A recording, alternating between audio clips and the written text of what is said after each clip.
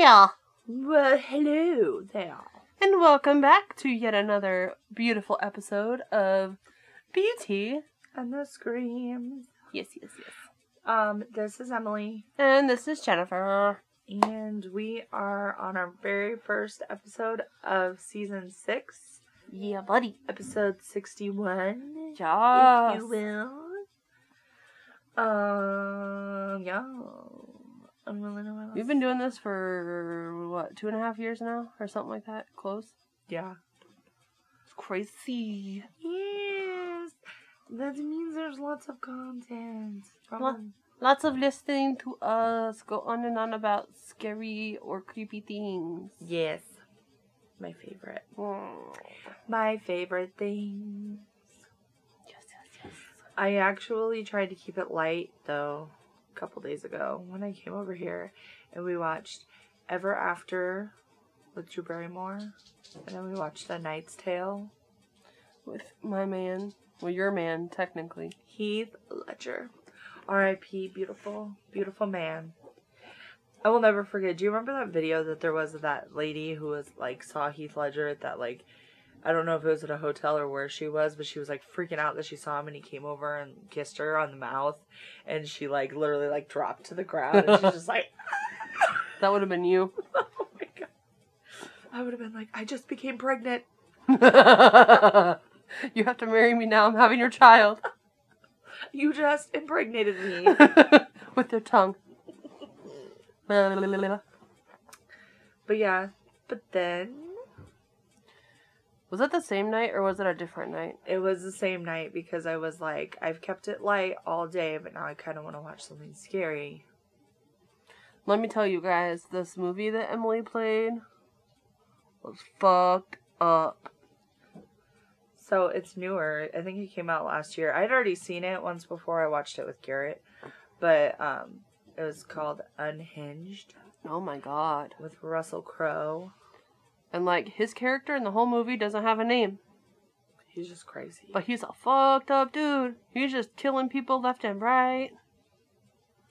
Yep. Like, he blew... I watched a cop's... I mean, I know it's not real, it's a movie, but I watched a cop's body blow up and it looked like spaghetti flying everywhere. It was disgusting. So when me and Garrett watched that scene together where he was hit by... It was a semi, wasn't it, that hit him? And I said it was like an explosion of blood. Like, it looked like the blood just exploded into the air. And he, like, rewound it twice and he's like, I don't see it. But I bet on your big-ass TV. Dude, it literally looked like there was, like, meat sauce soaring through the air. Meat sauce soaring through the air. Oh my God. But, like, I wasn't expecting that. Like, the car turned sideways, and I was watching it, and I was like, oh shit. And then all of a sudden, that truck hit it, and his body blew up, and David and I were both like, oh my God. Yeah, that movie's fucking wild. Makes you think.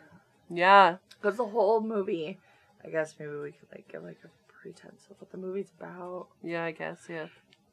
It's basically about road rage, to be honest. Well, like, Simplest form. So Russell Crowe's character, like, in the beginning, it shows him going into this lady's house and, like, beating them up and, like, setting the house on fire. Mm-hmm. Well, then you hear him talking on the radio about how, like, this guy had gone in and killed his ex-wife and her husband, but, like, we still don't know his name.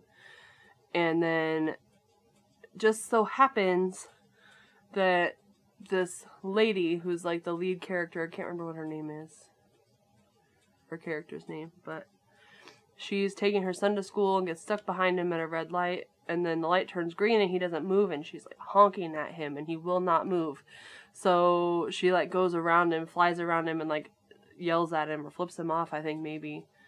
And when she goes around him, and then he, like, comes up behind her and then starts yelling at her and her son through the car window.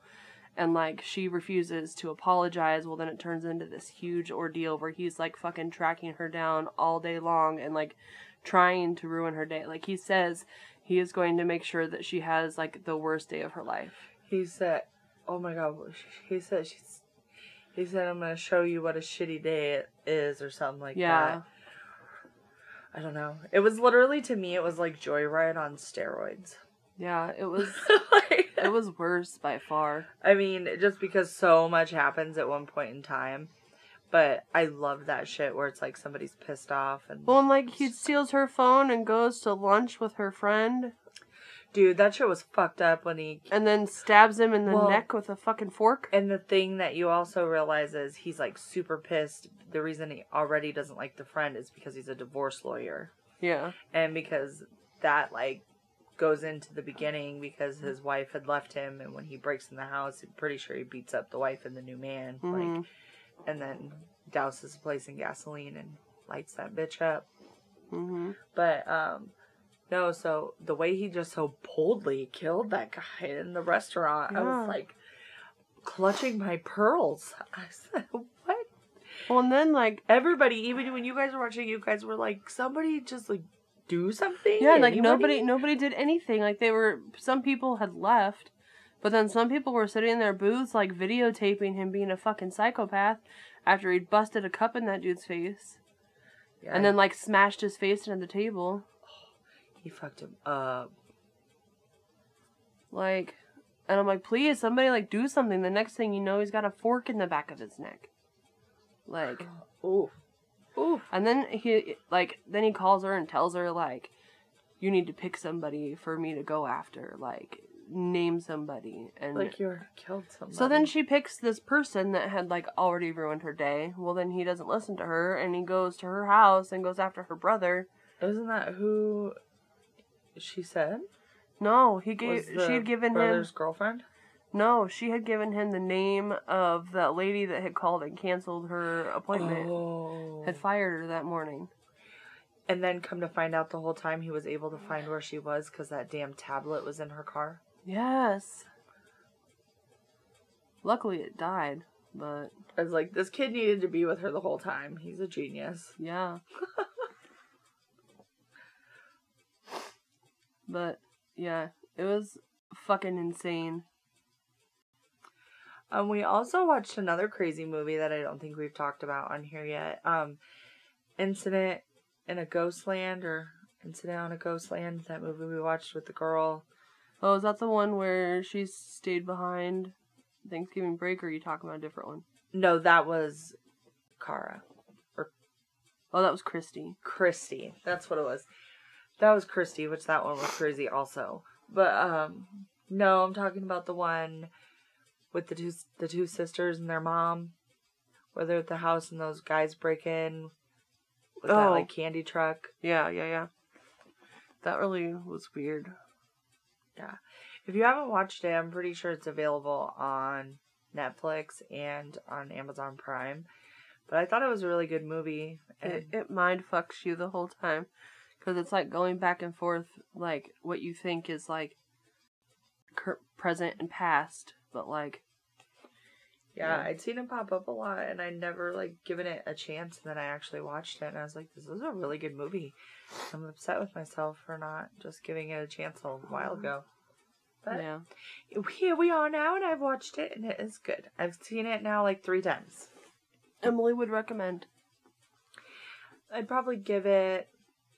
out of 5 stars, I'd probably give it like a 3.5, only because, you know, like... I was gonna say 7 out of 10, so that works. Yeah. So, It's about the same. 3.5 stars out of 5. The acting could have been a little better. Mm-hmm. But, you know, the storyline was good. It kept you watching. Mm-hmm. Because I was literally like, okay, what is happening? Holy shit, is she really... did she really not become this world-renowned author? Like, this was all in her motherfucking head? What? And I was just like, no way. Yeah.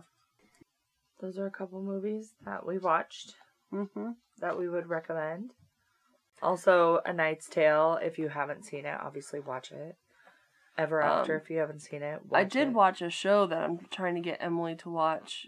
It's on Netflix. It's the woman across the street from the girl in the window. Oh, yeah, I need to watch it. I just... like, I don't want to, like, spoil anything, but, like, it's good. Like, you keep, like, thinking that you've figured out, like, what's going on, but then they keep showing you things as you think you figured out that prove that what you think is not right, and so then you keep making more conclusions, and at the end, when you find out what really is going on, then it's like, what the fuck? Like, Ooh.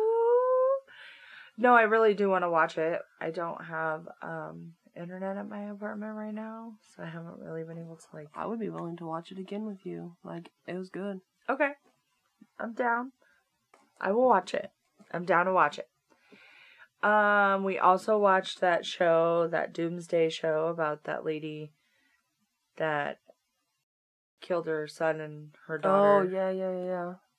Or, well, I don't know if she physically killed them. I think either she did or her new husband did, but... Either way, she was a murdering ass bitch. Mm-hmm. But the thing that kills me is that, like, she just didn't answer questions. Like, they can't hold me accountable if I don't say anything. So that everyone's on the same page as us. Who was this lady? We need to look it up. At one point, I knew, like, all the names. Remember the next day I was in here, I was like, and Chad, blah, blah, blah, blah. Chad Daybell. Yes. That motherfucker. So, Doomsday Dad hearing reveals gruesome fate of missing kids. Lori Vallow. Okay, yeah. That bitch was crazy. Yeah. But I don't want to give anything away about that to people that haven't heard about the story. But if you're into, like, true crime and just, like... feeling like, what the fuck? You watch that. Yeah. I didn't realize how big of a case it had been. I didn't remember ever hearing about it. But I had said something to our little sister, Melissa, and she was like, that was, like, a huge thing, Emily. And I was like, oh, wow. Like, forgive me.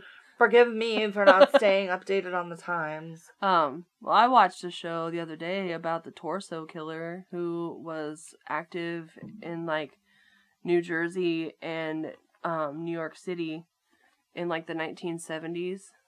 The torso killer? Yeah. Like, it took them a while to figure out who it was and what was going on because, like, there were crimes happening in New Jersey and there were crimes happening in New York, but, like, the police weren't talking to each other, like, because they're two different states.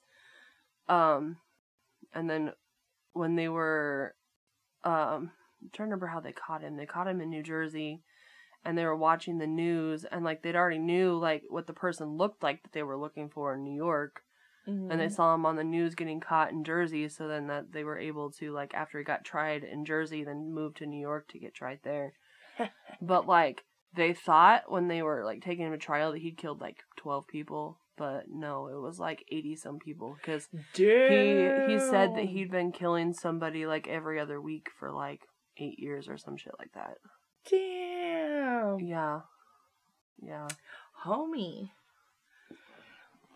I was listening to a podcast the other day while I was getting ready for work about, what was he called? The Ripper, the Georgia Ripper? Now I'm second guessing myself. Yeah, the Atlanta Ripper, not the Georgia Ripper. Okay. But, it was basically, it's unsolved crime, so they never solved who the Atlanta Ripper was, but it was this guy during, like, was it Prohibition? Girl, if I could get on here and talk about something and know what I'm trying to talk about. The Atlanta Ripper was an unidentified serial killer who is suspected of killing at least 15 Atlanta women in 1911 and 1912.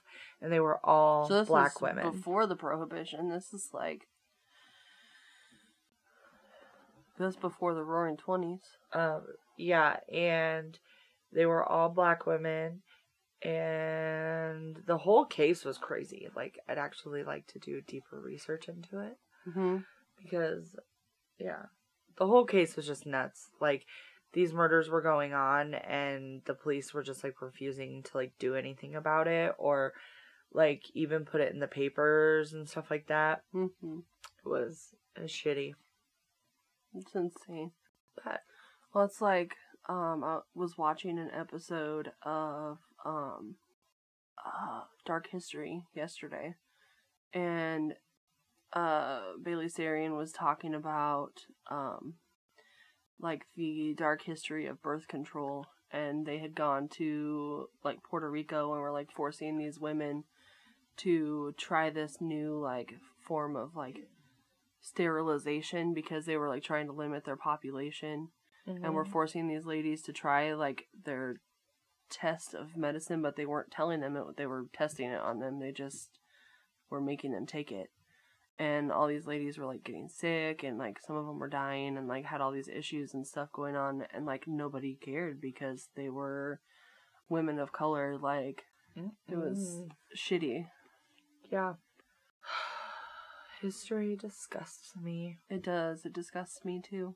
We have a lot of content for you guys today, like a lot. So we're just gonna kind of jump into it.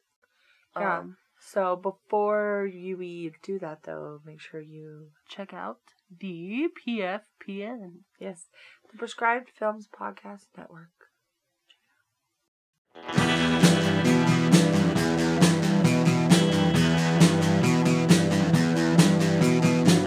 You're listening to the Prescribed Films Podcast Network, home to hundreds of hours of free podcast entertainment. The shows on this network all have a common goal: providing you with the best discussions about movies and other forms of entertainment media. The PFPN hopes to fill your earholes with audio joy. Visit our website with links to all the other amazing shows at www.thepfpn.com.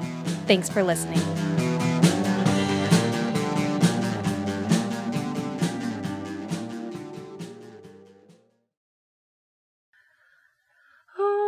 Okay, so I feel like before we start discussing the topic that we did for this week, we probably should give a audio with like listener warning.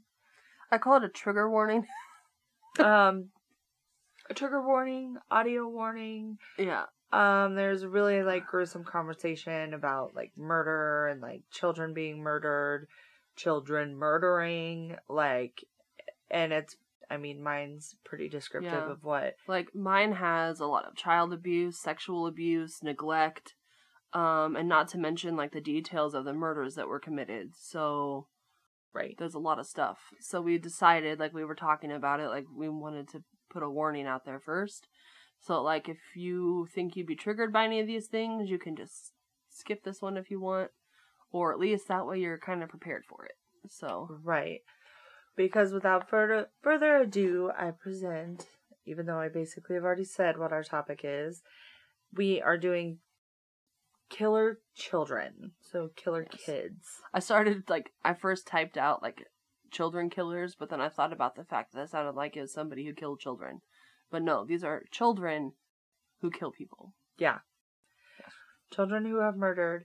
And, I think the thing is, shit like this, like, freaks me out because kids fucking scare the shit out of me. I always have said, like, there was one movie, I don't know if it was The Omen or what movie it was, but it said something about how the devil would always come in the eyes of a child.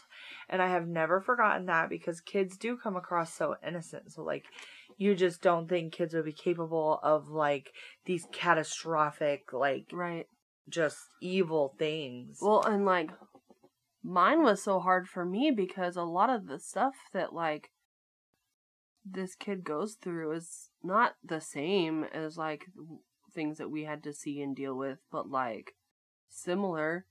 And it just makes me think, like, we could have been murderers, dude. Like, well, I mean, obviously there's something there that's not able to process stuff correctly.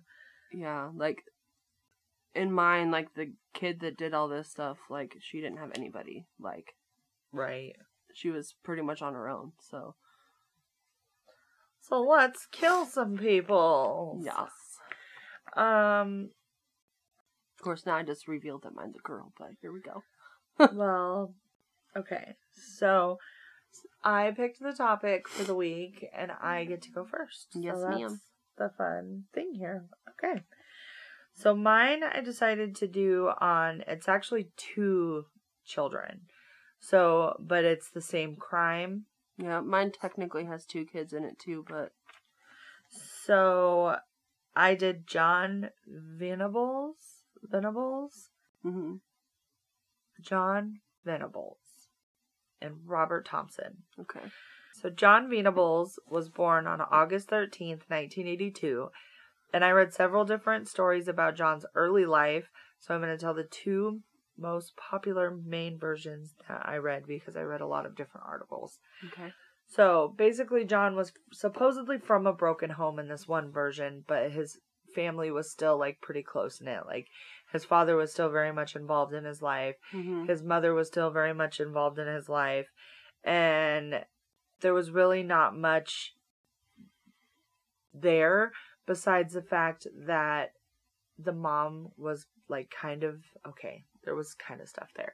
Supposedly in this version, she was kind of verbally abusive, and she drank a lot and did not spend a lot of time with her kids. Mm-hmm. But other than that, like, then there's this other version that I read where John was primarily raised by his mother, Susan Venables, and there were reports that when John's father had been a part of his life, he had been extremely abusive towards John and his siblings and his mother.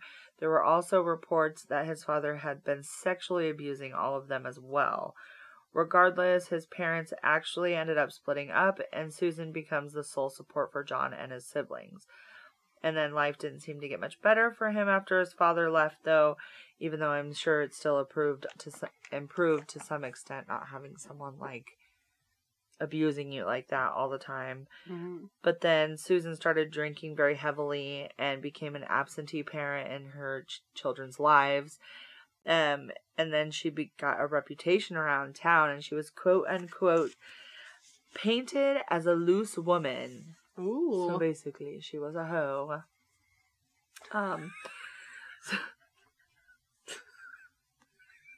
Basically, she was a garden tool. Yes. Throw her in the garden. She's a hoe. Oh, but no, throw her in the trash. She's a broken, worthless hoe.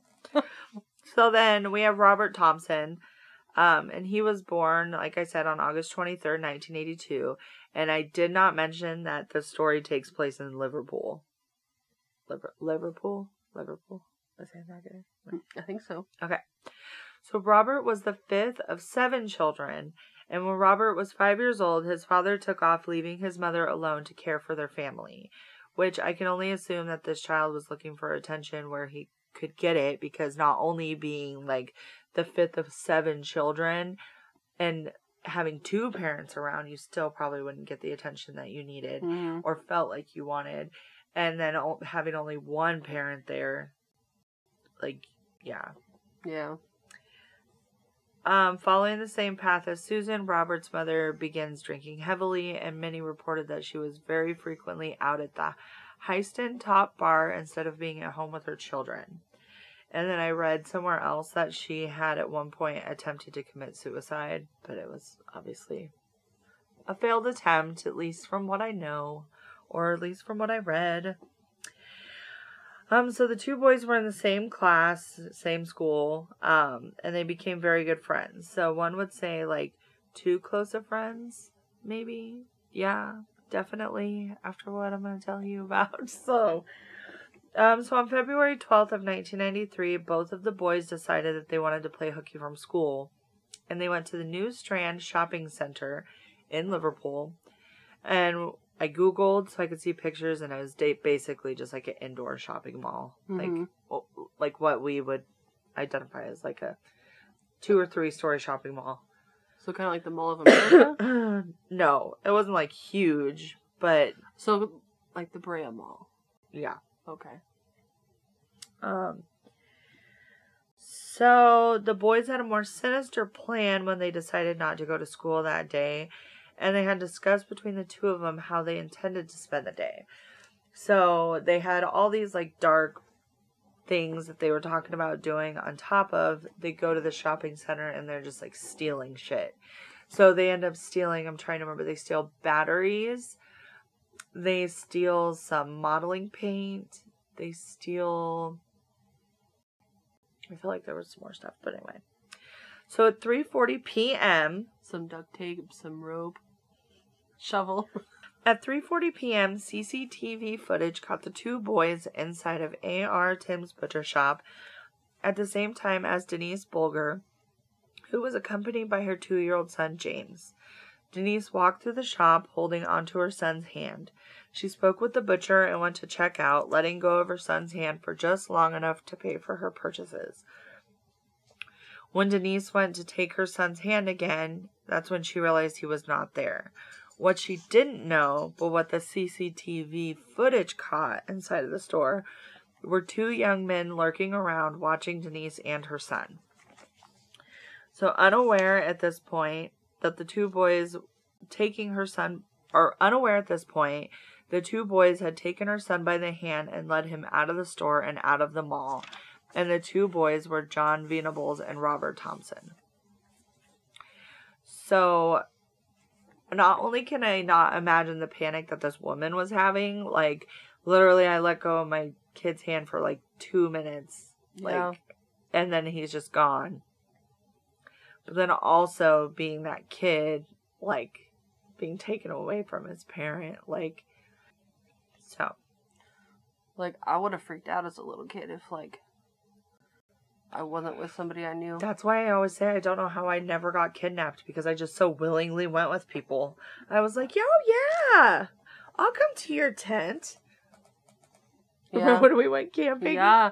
And you disappeared and mom was freaking out. Like, and I just like found this other family that I was like convinced was going to adopt me, and I was eating ham and mustard sandwiches in their tent with them, and because I remember her looking at me and being like, "Do not leave here in case she comes back." And I was like, "Okay." So I was just like sitting there at the picnic table, like waiting for mom to find you. I was laying down my roots, man. I was going to start a whole new life. She's like, "I found a new family." Damn it. Then my mom had to show up. And all because of my fucking bike. My bike stood out like a sore fucking thumb. That's because you always had like tassels coming out of the handles. And, yeah, and I had that hot pink and lime green bicycle that Mike had painted for me. Yeah. So, yeah. Needless to say, I was in big trouble and I was grounded to my tent. Remember when I know this is off topic, but remember when we went exploring with Jared and Jeremy and we found that, like, creek and, like, Jeremy crossed to the island? Didn't he? And that water was so cold. And wasn't that when Jeremy was skipping rocks and he hit Jared in the head? Yeah. Good times. So, anyway, back to the story. Sorry. It was a great distraction. So the boys led James about 2.5 miles away to the Liverpool canals. So this is where the boys proceeded to drop James on his head, causing injuries to his face. The boys joked about pushing James into the canal, which obviously probably scared the shit out of this little boy. Like, not to mention, like, obviously these strangers literally just dropped him on his face, and John and Robert continued to just lead him across Liverpool after this, where they encounter 38 witnesses. They found 38 people that came forward and said that they saw the 3 boys together walking across Liverpool. So there are 38 different people that saw the 2 boys with the little boy. Yeah, and out of 38 of those people, only 2 people approached them. Like, even questioned them. And these 2 10-year-old boys were walking with a sobbing, crying 2-year-old with, like, I'm assuming, like, some kind of injury to his face from dropping him on his face. I want to think that, like, if I ever ran into, like, 2 older kids and a little kid, that, like, I would say something, but also, like, would you maybe just assume that they're, like, his brother or something? Right. Well, like, I guess, and that was the thing. So, for the 2 people that stopped them, they had 2 different stories. One was that it was their brother, and he'd gotten hurt, and they were taking him home. Mm-hmm. And the other one was that he was lost, and he couldn't find his parents, and they were walking him to the police station. Okay. And, like, and they were headed in that direction to the police station. Mm. So, anyway. But again, no one really pressed too far once they gave those reasonings, and they just let the boys continue on their way. So, continuing walking, the boys stood looking at the police station. So, apparently, they thought for a while, so apparently they were trying to, like, decide between, like, good and evil. Are we gonna go just turn this boy in now, or are we gonna, do something more fucked up? Well, they decided to go from bad to completely just, like, fucked up. And because it's just fucked up.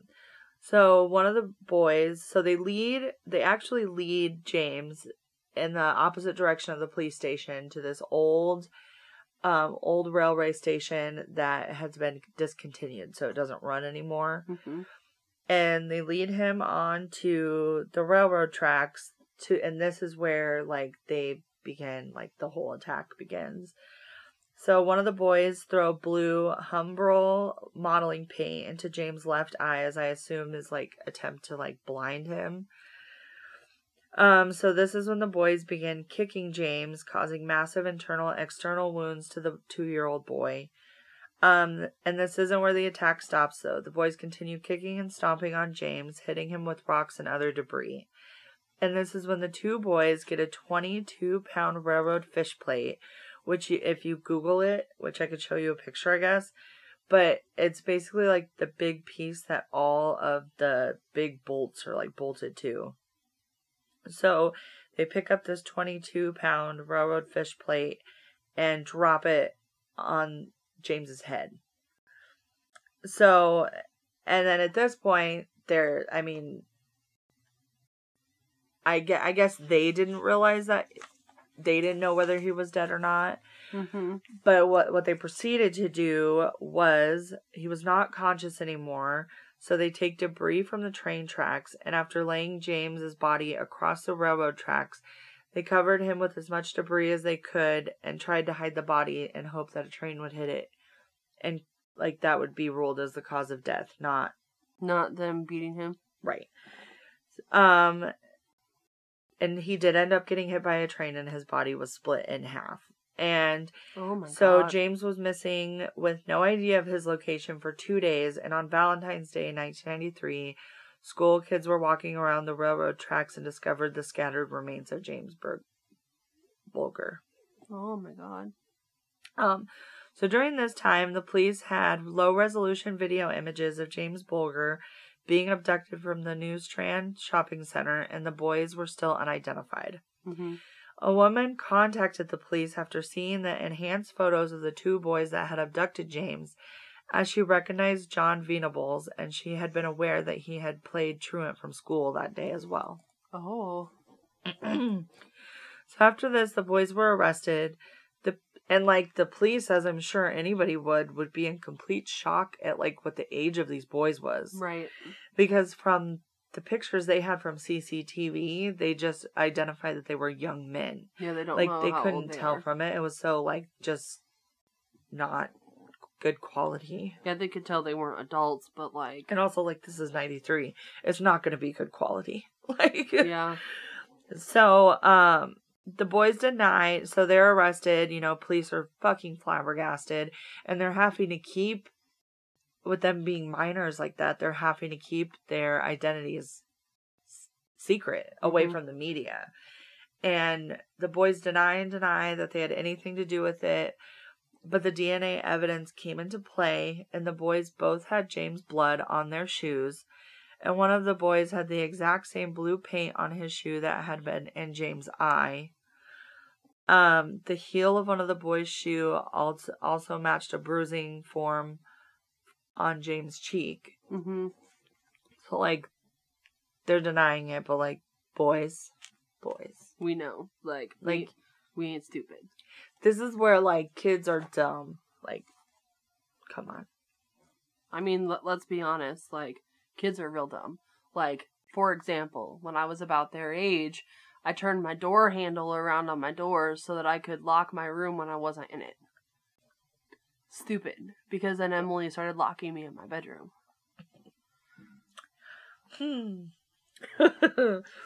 So, kids are dumb. So, and this story, like, honestly just gets worse. So there had been suspicions by the police that there had been a sexual assault during the crime, as James' body had been found with his shoes, socks, and underwear removed. The police also found batteries in James' mouth and assumed there had been batteries inserted in his rectum as well, Oh my God. even though there were none in the body when it was found. The pathologist report that was read in court stated that the 2-year-old's foreskin had been manipulated, which also gave the impression of sexual assault. I'm not laughing, like, No. because I'm just like, it's just so fucked up. Like, Yeah. So James had suffered from so many injuries that pathologists were unable to identify which one had been the final blow that ended James' life. But they did know that he had been dead before he was hit by the train. So honestly, he could have maybe still been alive after they'd beat him and stuff. But But when they left laying him, there. Yeah. he may have just died there, like bleeding internally. Poor baby. A It was- 2-year-old is still a baby. Yeah. Like, So like I said, they had to keep John and Robert's identities out of the media because of their age. So only in the media they were referred to as Child A and Child B. But at the close of the trial, the judge ruled that their names should be released due to the nature of the murder and the public's reaction. Their identities were released along with lengthy descriptions of their lives and backgrounds. After their identities were released, the parents of the 2 boys began receiving death threats from vigilantes, and they actually were moved to new locations in the country and given new identities. I mean, yeah, you're raising fucking Adolf that Hitler and surprises me Saddam that Hussein. it surprises me though that they ended up releasing their names, because my story happens before yours, and mine is the reason why like they weren't allowed to put the kids' names in the media. Is yours in the United States? No. Oh, it's not. Oh, I don't know. But the full trial began at Preston Crown Court on November 1st, 1993. Trial was conducted as an adult trial, and the accused were in the dock, away from their parents, and the judge and the court officials in legal regalia. The boys denied that. Oh yeah, and they had to literally put them on like booster things. Yeah, if they were tried as adults, that would be why. Because they were put in the booster. They had to have like booster things in the docks because they were too short to like see over the railing. Mm-hmm. The boys denied the charges of murder, abduction, and attempted abduction because I completely forgot to mention. Before the boys had successfully abducted James, they had attempted to abduct another 2-year-old boy, but the mother had intervened in time before they were able to get him away from her. The boys were placed in their raised chairs, like I said. During the trial, child psychiatrist Dr. Eileen Vizard testified that she believed with certainty that the boys were able to differentiate between right and wrong. Whether they knew that it was wrong to take a young child away from their mother, and whether it was wrong to cause injury to that child. Both her and Dr. Susan Bailey from the Home Office forensic psychiatrist who had interviewed Venables and Dr. Vizard stated, equivocally, the boys knew the difference between right and wrong. Mm-hmm. So on November 24th, 1993, the 2 boys, who were now 11 years old, were found guilty of James Bulger's murder, becoming the youngest convicted murderers of the 20th century. The judge, Mr. Justice Moreland, told Robert and John they had committed a crime of unparalleled evil and barbarity. In my judgment, your conduct was both cunning and very wicked. Wicked. So, the judge sentenced them to be detained at Her Majesty's pleasure, with a recommendation that they should be kept in custody for very, very many years to come. The judge recommended a minimum term of 8 years, which does not seem very long to me, but shortly after the trial, Lord Taylor of Gosforth, the Lord Chief Justice, ordered that the 2 boys should serve a minimum of 10 years, making them eligible for release in 2003. However, the Sun newspaper came forward with a petition that had been signed by nearly 280,000 people, giving it to the Home Secretary Michael Howard, wanting to increase the time that both boys would remain in custody. The campaign ended up being a success, and in July of 1994, Howard announced that the boys would be kept in custody for a minimum of 15 years, meaning that they would not be considered for release until February of 2008. At that time, each of the boys would be 25 years old. Okay. But a whole bunch of shit goes down. I got so lost in trying to understand what all was happening, all these appeals, all the stuff that was going on. But eventually the boys are returned to their initial sentencing. And in January 2001, a 6-month review began on the boys. At the end of this review, it was determined that the boys were no longer a threat to society and would be released from prison. Their terms of release included: they are not allowed to contact each other or the Bulgars family. They are prohibited from visiting the Merseyside region. Curfews may be imposed on them, and they must report to probation officers. Breaches of those rules would make them liable to return to prison, and if they were deemed to be a risk to the public, they would also be returned to prison. So, they get out of prison in 2001, so how old would that have made them? They went to 82. jail in 93, they were born in 82. Right? So 21? No. 18? 92,000, so it would have been like 18 or 19, depending upon when the... This was in January a 6-month review began, so their birthdays were in August, so it would have been 18. Yeah, so 18.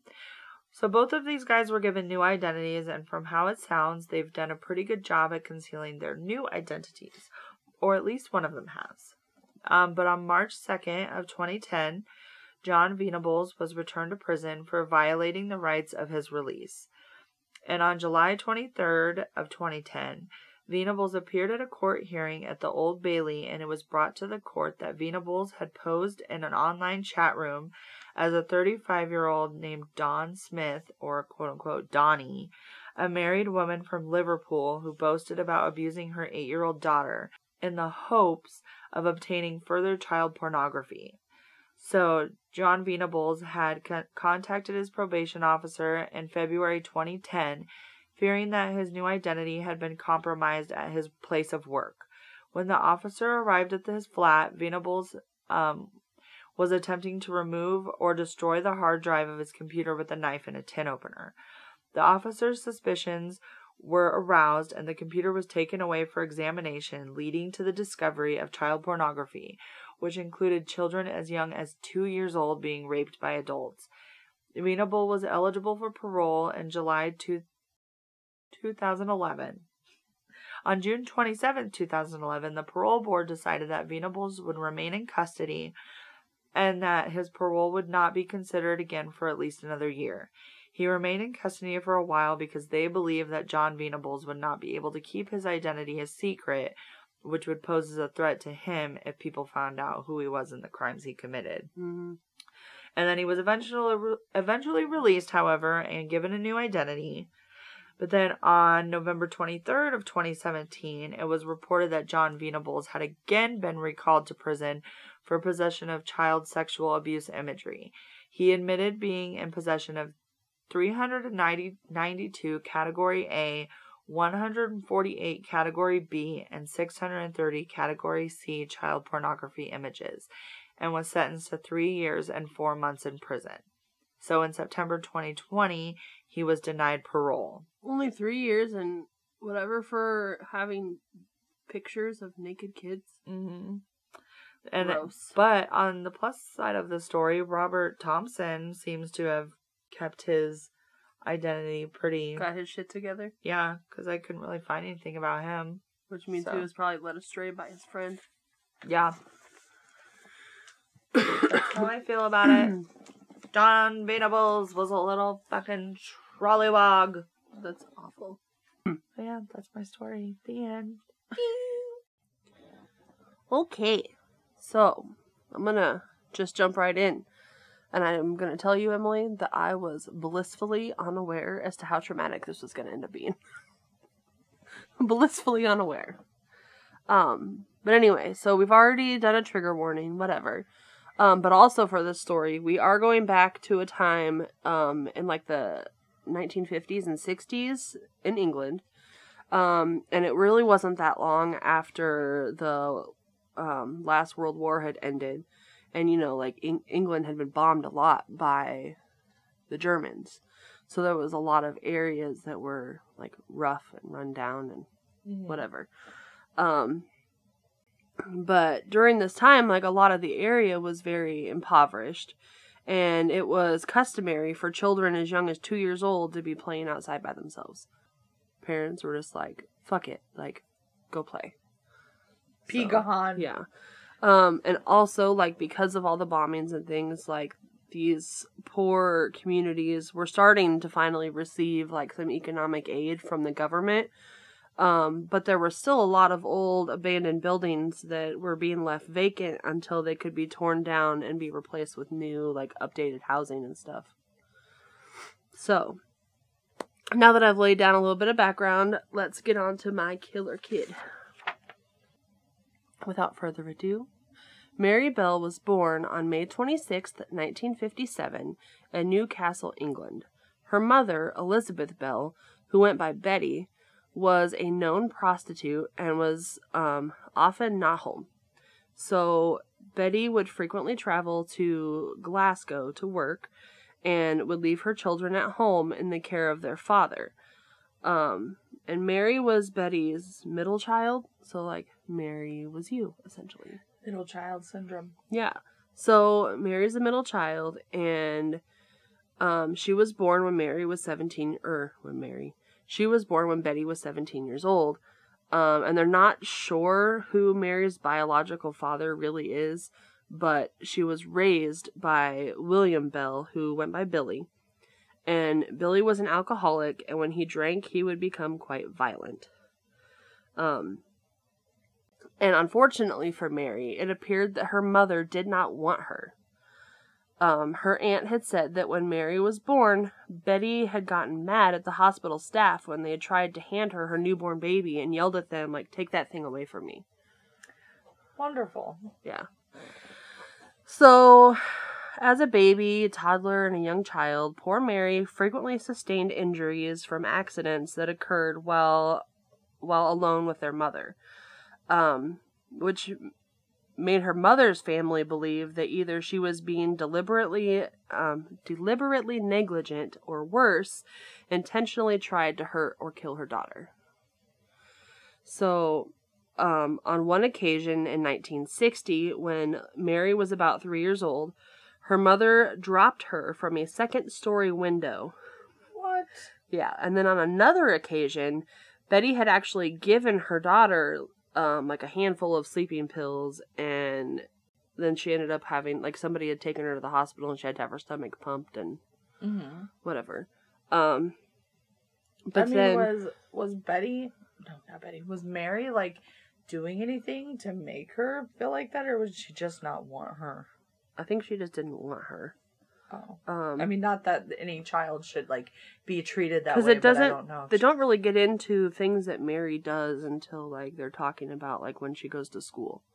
Gotcha. So, okay. And then on another occasion, Betty actually sold Mary to a mentally unstable woman who was unable to have her own children. Oh, wow. So Mary's older sister was like, Mom, like, how could you do that? Like, and then her mom's like, well, then you better go get her. Like, if you're upset, like, you better go get her. So her sister takes off across Newcastle alone. Like, her sister's only, like, a year or two older than her. Like, the age difference is small.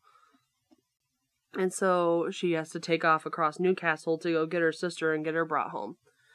So when her sister gets there to pick her up, this new mother had already bought Mary new clothes and several other things, and she did actually allow Mary to take with her, like, what she'd already bought.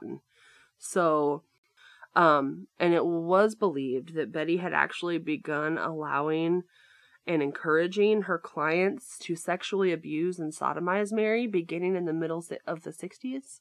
So, like, Mary's, like, 5 years old and getting, like, sexually abused by these clients of her mother's. So, however, despite all of this, Betty continuously refused to allow her family to take custody of Mary. So, like, Betty's sister, like, different people kept being like, just let me take her. Like, let me take this kid from you. And she's like, no, absolutely not. She's my daughter. Like, you can't have her. What a psycho bitch. Yeah. So, So another thing, like, Mary grew up exhibiting, like, many signs of being troubled.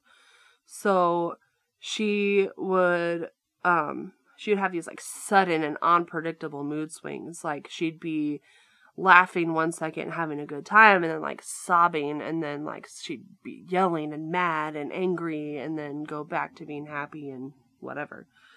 So, like, and apparently also, she suffered from chronic bedwetting. And apparently she was very mistreated for this and would often hide it from her parents because her mother would rub her face in it and would constantly ridicule her for it. Damn. Yeah. And then when Mary started going to school, she would get into trouble frequently for starting fights with other children. And actually, during one playground scuffle, Mary actually attempted to shove sand down the throat of the girl that she was fighting. Damn, Mary. Yeah. So, at this point, like, most children wanted nothing to do with Mary. Like, they would literally, like, go out of their way to avoid her, so Mary really didn't have any friends. Like, the only friend she had was this girl named Norma Bell, who lived next door to her. And literally, like, aside from the fact that, like, they're neighbors, like, they just happen to have the same last name. Like, they're not related in any way. Oh. Now, this neighbor girl was a couple years older than her, but we'll kind of get into it a little bit more, but, like, Norma had, like, some mental disabilities. So, yeah, they're basically on, like, the same level playing together, even though Norma's older. So, on May 11th, 1968, a 3-year-old boy was found bleeding and wandering the streets. He later informed police that he had been playing with Mary and Norma and that one of them had actually pushed him off of the roof of the air raid shelter that they were playing on. And apparently also that same evening, like, these parents of these 3 small little girls had contacted the police to complain that both Mary and Norma had attempted to strangle their daughters while they were playing. Oh, fuck. Yeah. When they were questioned about this, like, both of the girls denied having pushed the boy, saying that, like, they had found him bleeding heavily from his head, and that he had already fallen when they found him. And then the girls were also questioned about the attempted strangulations, to which Mary denied knowing anything about it. And then Norma, on the other hand, said that Mary had gone to one of the little girls and said, "What happens if you choke someone? Do they die?" Then she said that Mary put her hands on one of the little girl's necks until she started to turn purple. Then another little girl came up, and then Mary grabbed her and did the same thing to her. Unfortunately, due to their age, however, like, neither girl was punished for this lawfully. They were basically just given a warning and then sent home to their parents. Yeah. So several days later, on May 25th, 1968, one day before Mary turned 11 years old, she strangled 4-year-old Martin Brown in an upstairs bedroom in one of the abandoned housing units that I had talked about before. Mm-hmm. And it is believed that Mary killed Martin alone, and his body was found later that day by 3 children who had chosen that building as their playground for the afternoon. Martin was laying on his back with his arms stretched out above his head, and aside from a few specks of blood and some foam around his mouth, like, there were literally no signs of violence anywhere on his body. So I guess these kids, when they find him, like, they freak out, okay, and they're like running outside, like, "Someone please come help, someone please come help." Well, the first person that, like, goes to the scene, this guy's name is John Hall. He was a local repairman, and he gets to the scene, and he starts, like, trying to give CPR to this little boy, like, trying to bring him back to life. And eerily, while he was attempting CPR, both Mary and Norma appeared in the bedroom doorway and were watching him as he tries to save the boy, and he, like, tells the girls to go away. He's like, "You girls don't need to be here, like, get out of here." And the 2 of them then went to Martin's aunt's house and told her, "I think one of your sister's bairns has just had an accident. We think it's Martin, but we can't tell because there's blood all over him. So, like, they go there and they say this stuff to her, but, like, they're the ones who did this. Like, Right. So the next day they do an autopsy, and they couldn't find any signs of violence on Martin's body. The only thing that they were able to conclude from what they had on him was that, like, he'd not been poisoned. Like, that's really all they knew. Is like, he died, but nobody poisoned him, so we don't know what's wrong. Right. So then that same day, on, May 26th, which is Mary's birthday now, like, the day the autopsy was done, she and Norma go and they break into a nearby nursery and they vandalize it, and they leave these unsigned notes taking blame for Martin's murder. The note said things like, "I murder so I may come back." And then another one said, "We did murder Martin Brown, fuck off, you bastard." There was another note that said, fuck off, we murder. Watch out, Fanny and faggot." Okay. And then the last note was very confusing. It said, "You are mice. Why? Because we murdered Martin, go Brown. You better look out. There are murders by Fanny and old faggot, you screws." My assumption is Norma wrote that. Yeah, probably. But, however, not knowing for sure, like, where these notes came from, authorities decided that they had to have just been some, tasteless, childish prank. Like, they knew kids had written these notes, obviously. Like, the handwriting was bad, like, I saw them.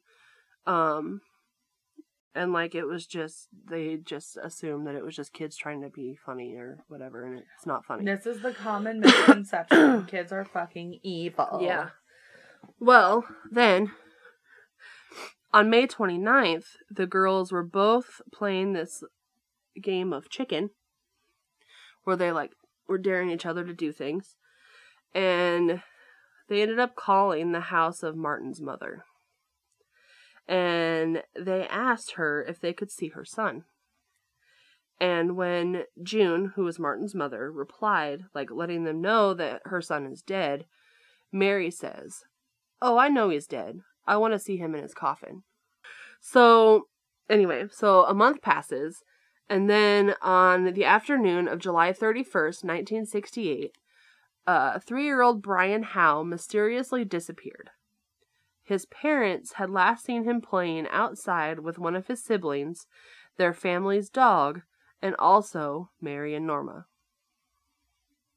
So, that evening, like, when the kid has not come home yet, like, the mom's freaking out, and they put together this, like, little search party, and they start looking around for, Brian, okay? Mm-hmm. And at 11:10 p.m., his body was found laying between 2 concrete blocks covered in clumps of weed and grass.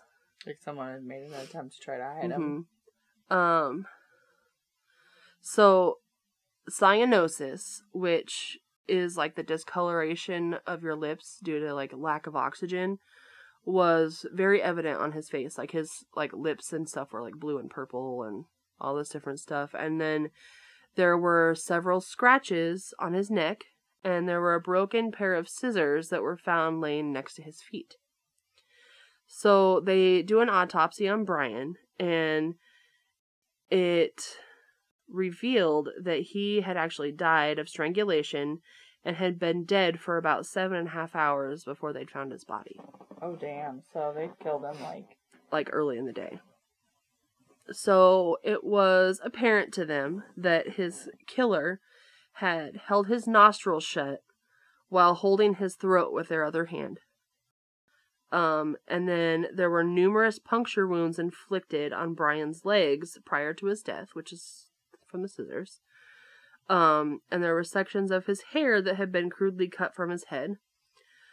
His genitals had been partially mutilated. Jesus Christ. And a crude attempt had been made to carve the letter M into his stomach. Mary.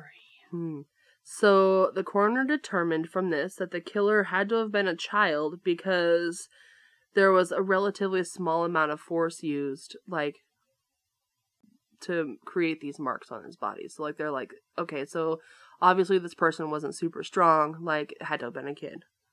So, they also found numerous fibers on Brian's clothing and shoes, and the fibers did not come from any articles of clothing or blankets that were within his home, and it was concluded that the fibers probably had come from whoever had murdered him. Mm. So, following the discovery of Brian's body, over 100 detectives were called in to help with this investigation. They knew that they were looking for a kid, but they don't know which one.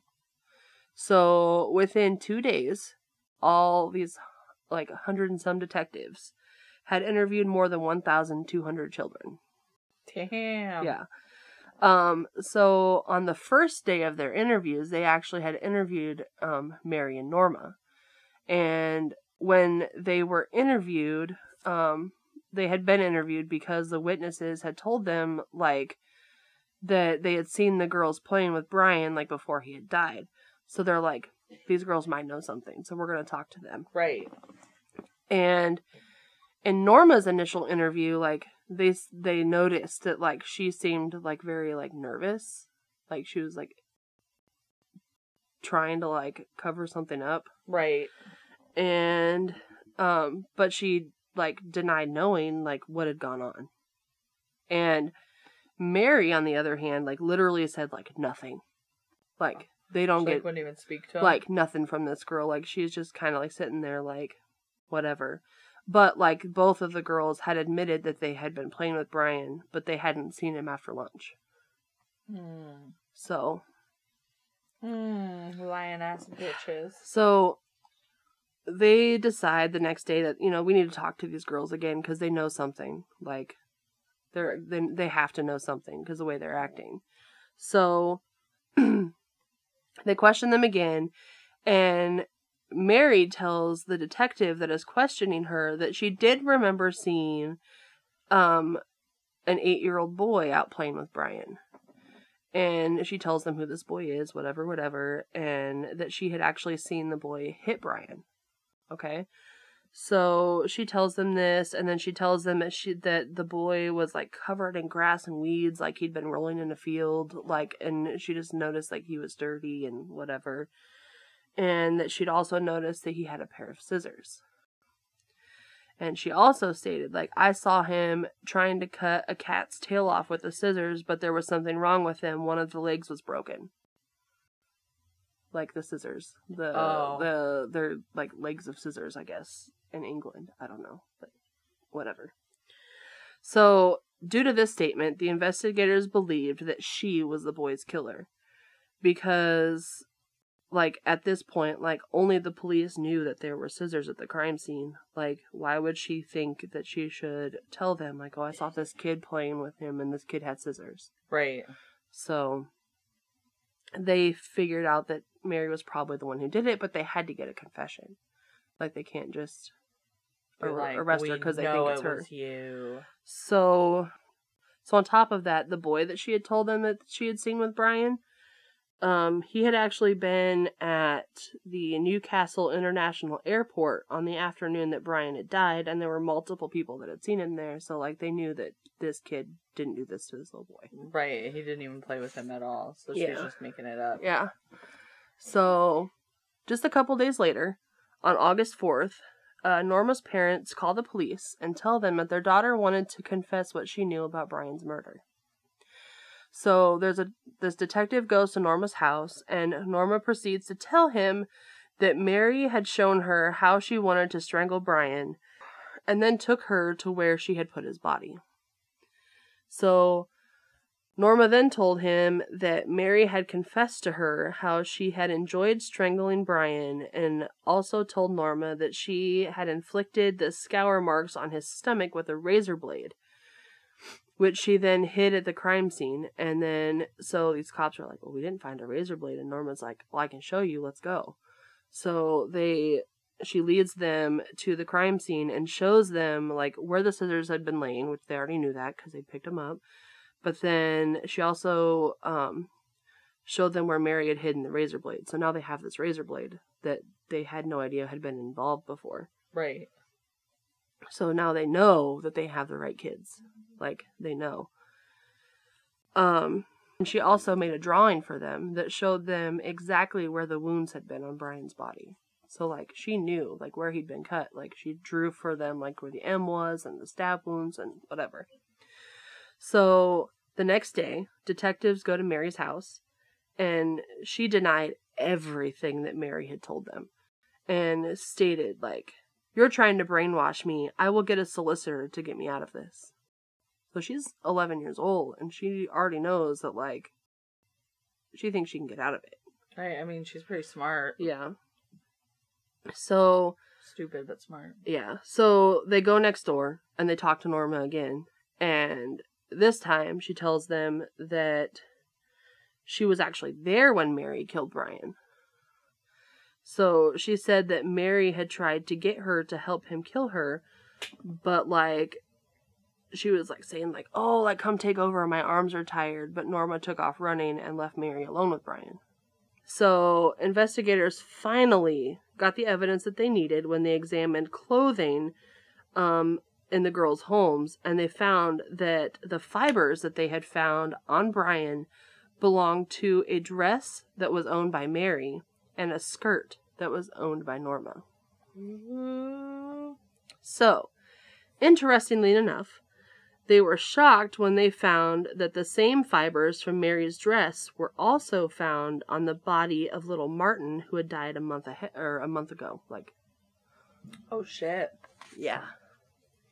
So, on August 7th, the day of Brian's funeral, detectives planned on going and arresting both of the girls, like, after the funeral was over. Because, you know, it's a small community. Like, everybody wants to be there for this funeral. Then they're going to go get these girls and take them in and do what they have to do.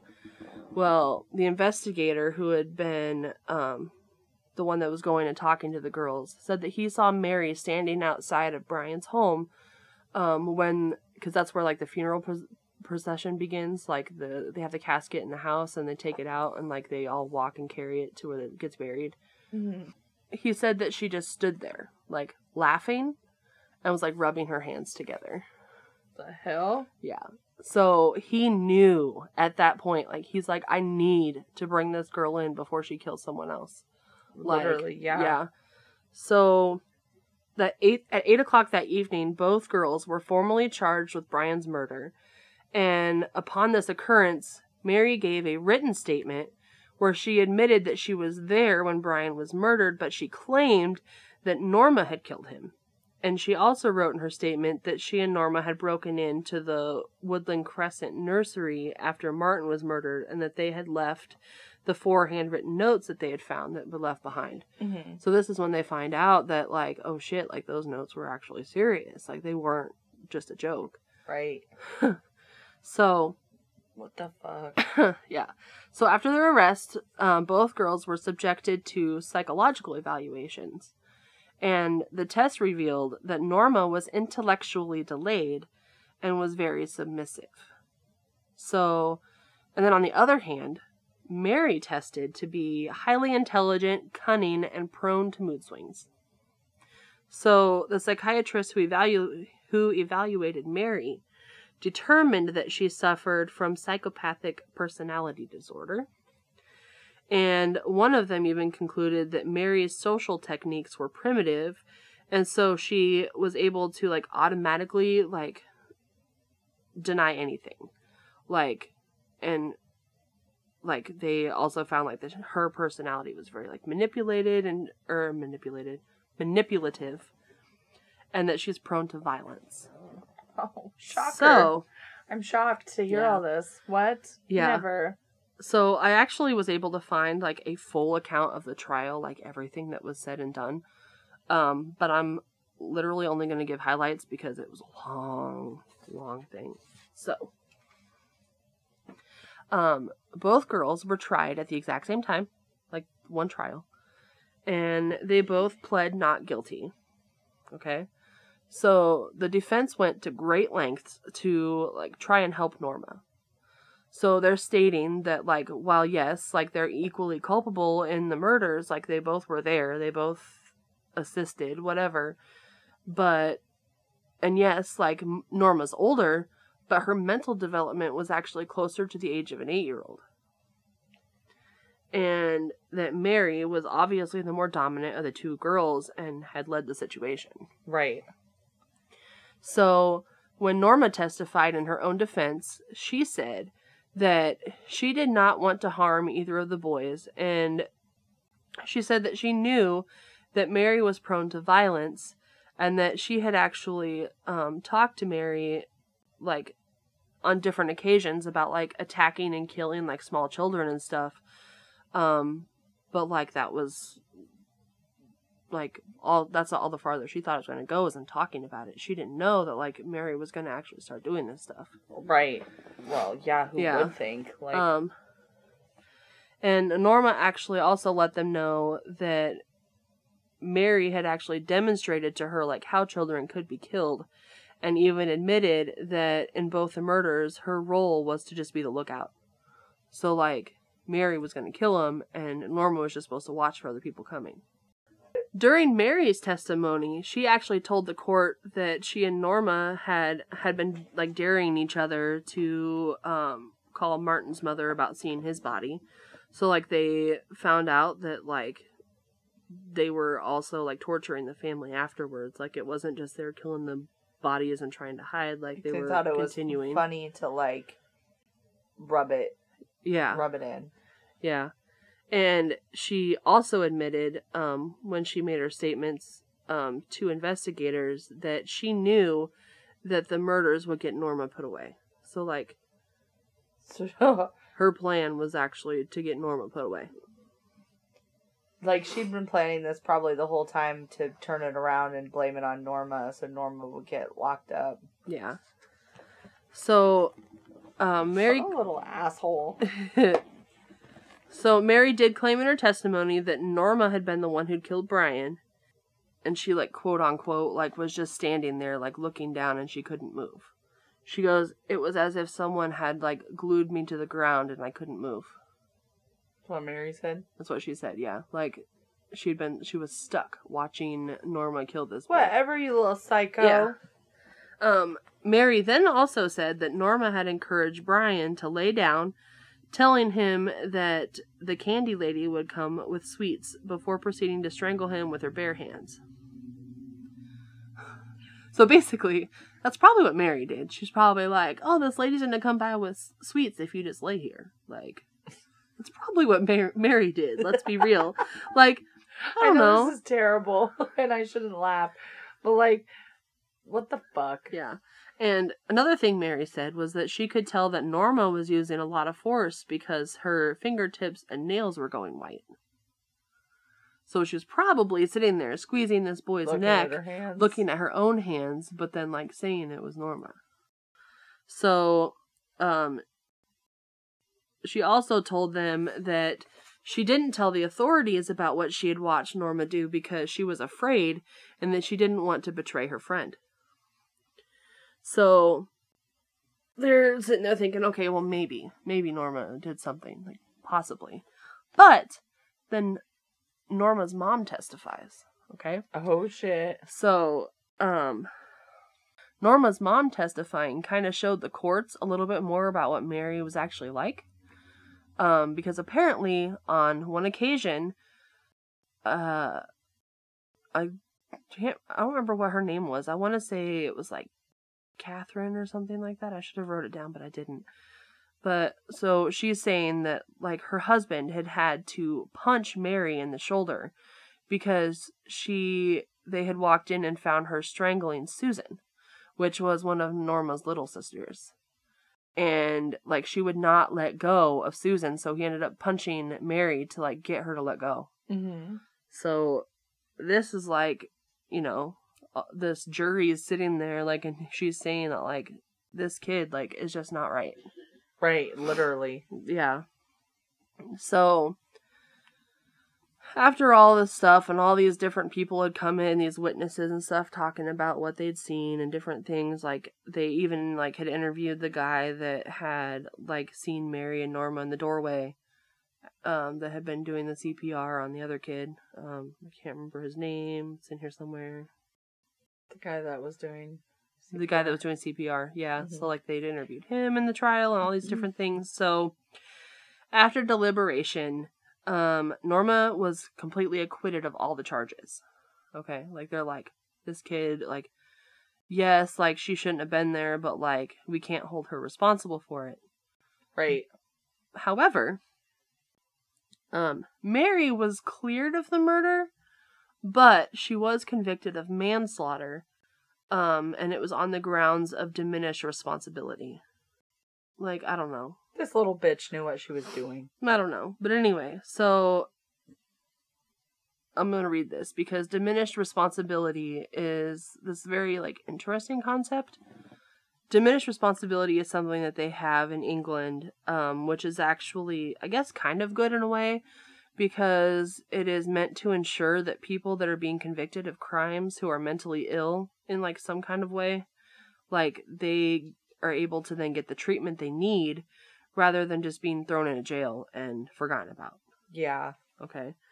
So then Mary is then sentenced to be detained at Her Majesty's pleasure. Like how mine were at Her Majesty's pleasure. Yeah. Pleasure. Essentially, like, giving her a sentence of imprisonment without a definite end. Like, they don't know, like, when they're gonna let her out, but, like, she's gonna be held until Her Majesty decides that she can leave. Mm-hmm. Okay. So at this time in history, it was literally always boys who had been sent to these reform schools. So, like, figuring out what to do with Mary was an issue, like, from the beginning. Like, she started out at a couple different, like, reprimand homes, and then ended up getting sent to the Red Bank Secure Unit, which there were 24 inmates there, but she was literally the only girl. Okay.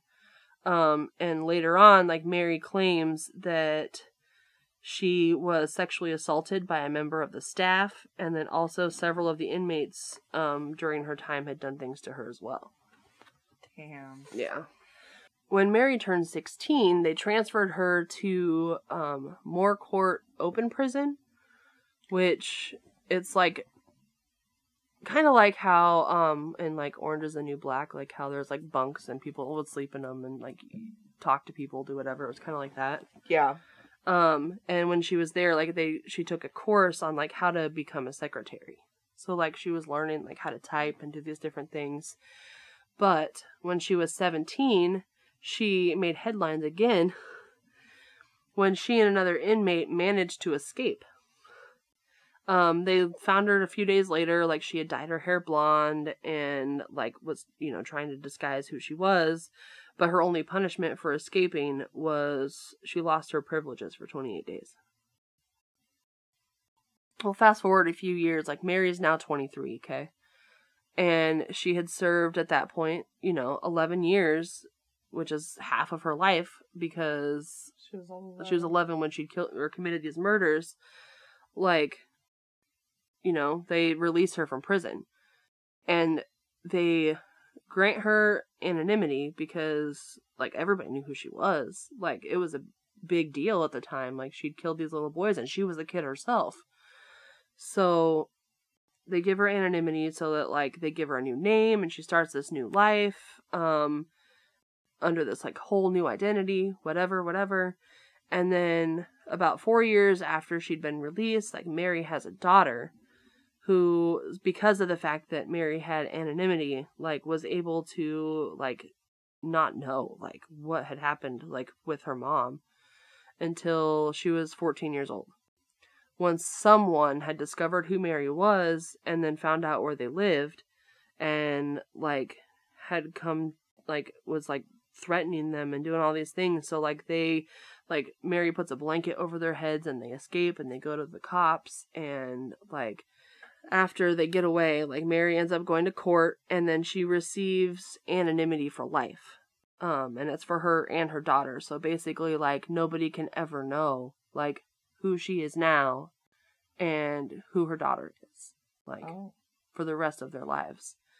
And due to the fact that their identities are now hidden, I don't really know that much about them, like, beyond this, except for that Mary is apparently now a grandmother, due to the fact that in 2003, she'd gone to court and had the anonymity extended for her granddaughter.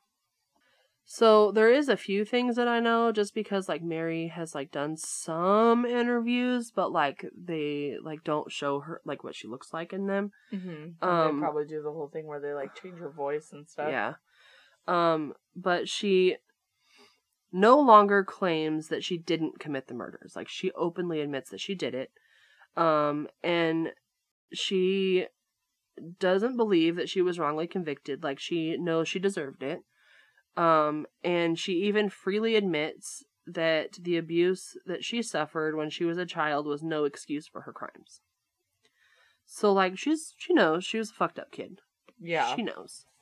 So, apparently I found this kind of interesting. In 1998, Mary actually worked with author Gitta Serena and wrote a book that was called Cries Unheard, The Story of Mary Bell. Oh. And apparently in this book, she gives a lot of details as to, like, the abuse that she survived at the hands of her mother and, like, her mother's clients. Mm-hmm. And, like, this book also includes, like, interviews from, like, Mary's relatives, like, some of her old friends, and, like, different, like, professional people that, like, had, on all these different people, like, had known her, like, before she committed the crimes, like, during the time she committed the crimes, and then some that were, like, after she'd been in prison. So, like, it gives, like, this complete story of her life, which I kind of want to read it now. Yeah, that sounds kind of interesting. Yeah. But I do want to say, though, that I really don't know how I feel about the story. Because, like, I feel bad for her. Like, she had a lot of shit that, like, people, like, nobody cared for her. I do feel bad for her, but, like, still she killed these kids. Like, right, like, that's the thing. Like, I feel bad for her, but at the same time, like, I feel like I shouldn't. And almost part of me feels like, too, at 11 years old, as terrible as it is that she killed these kids, she may have never gotten out of that if she hadn't done those things. Yeah. And been arrested and had to, like, turn her own life around while she was in prison. Yeah. Like, it's terrible that that's what had to happen, but also maybe that got her out of that life. Right, because, like, if she hadn't done those things, like, she would have been stuck with those parents probably forever, and she might have ended up dead. Right. Like, if her mom dropped her out the window, like... Yeah, her mom sounds like a fucking... And I watched an interview, where, like, somebody had talked to her mom, and her mom, like, denied the whole thing and said, like, that had never happened. But she did not make eye contact, like, with the camera or anything, like, at all. Like, she was just, like, kind of, like, acting like she was hiding, like...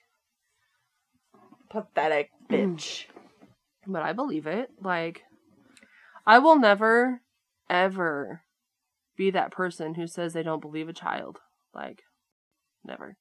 Because it sucks. Yeah. Like, being told that somebody doesn't believe you when you've been living through all this, like, horrible stuff is hard. That was the story of Mary Bell. Mary Bell. Mary Bell. Mary Bell. Well, guys, like, we would like to know what you think about today's episode. Yes, I would love to hear everyone's opinion. So, if you want to let us know, like, you can send us an email at beautyandthescreams@gmail.com. Yes. Yes. And like every week, I'm going to put links to all our social medias in the bio, along with links to Jennifer's Etsy shop, where you can get a couple different stickers, yeah, to support the podcast if you want. Put it on your car, put it on your, oh my god, your clipboard at work. I have stickers all over my work clipboard. Like, I don't know, just put it somewhere on a mirror. I have a bunch of stickers on my vanity. Yeah. So anyway, Well, we're gonna get out of here. So, Yeah. see you guys in a couple weeks. See you later. Bye.